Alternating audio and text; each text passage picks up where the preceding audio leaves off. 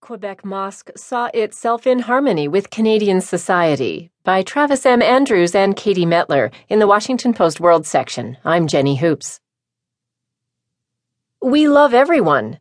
That's how Mohamed Yangui, the president of the Islamic Cultural Center of Quebec, described his organization in June after it was the site of a particularly grotesque act of anti-Muslim vandalism.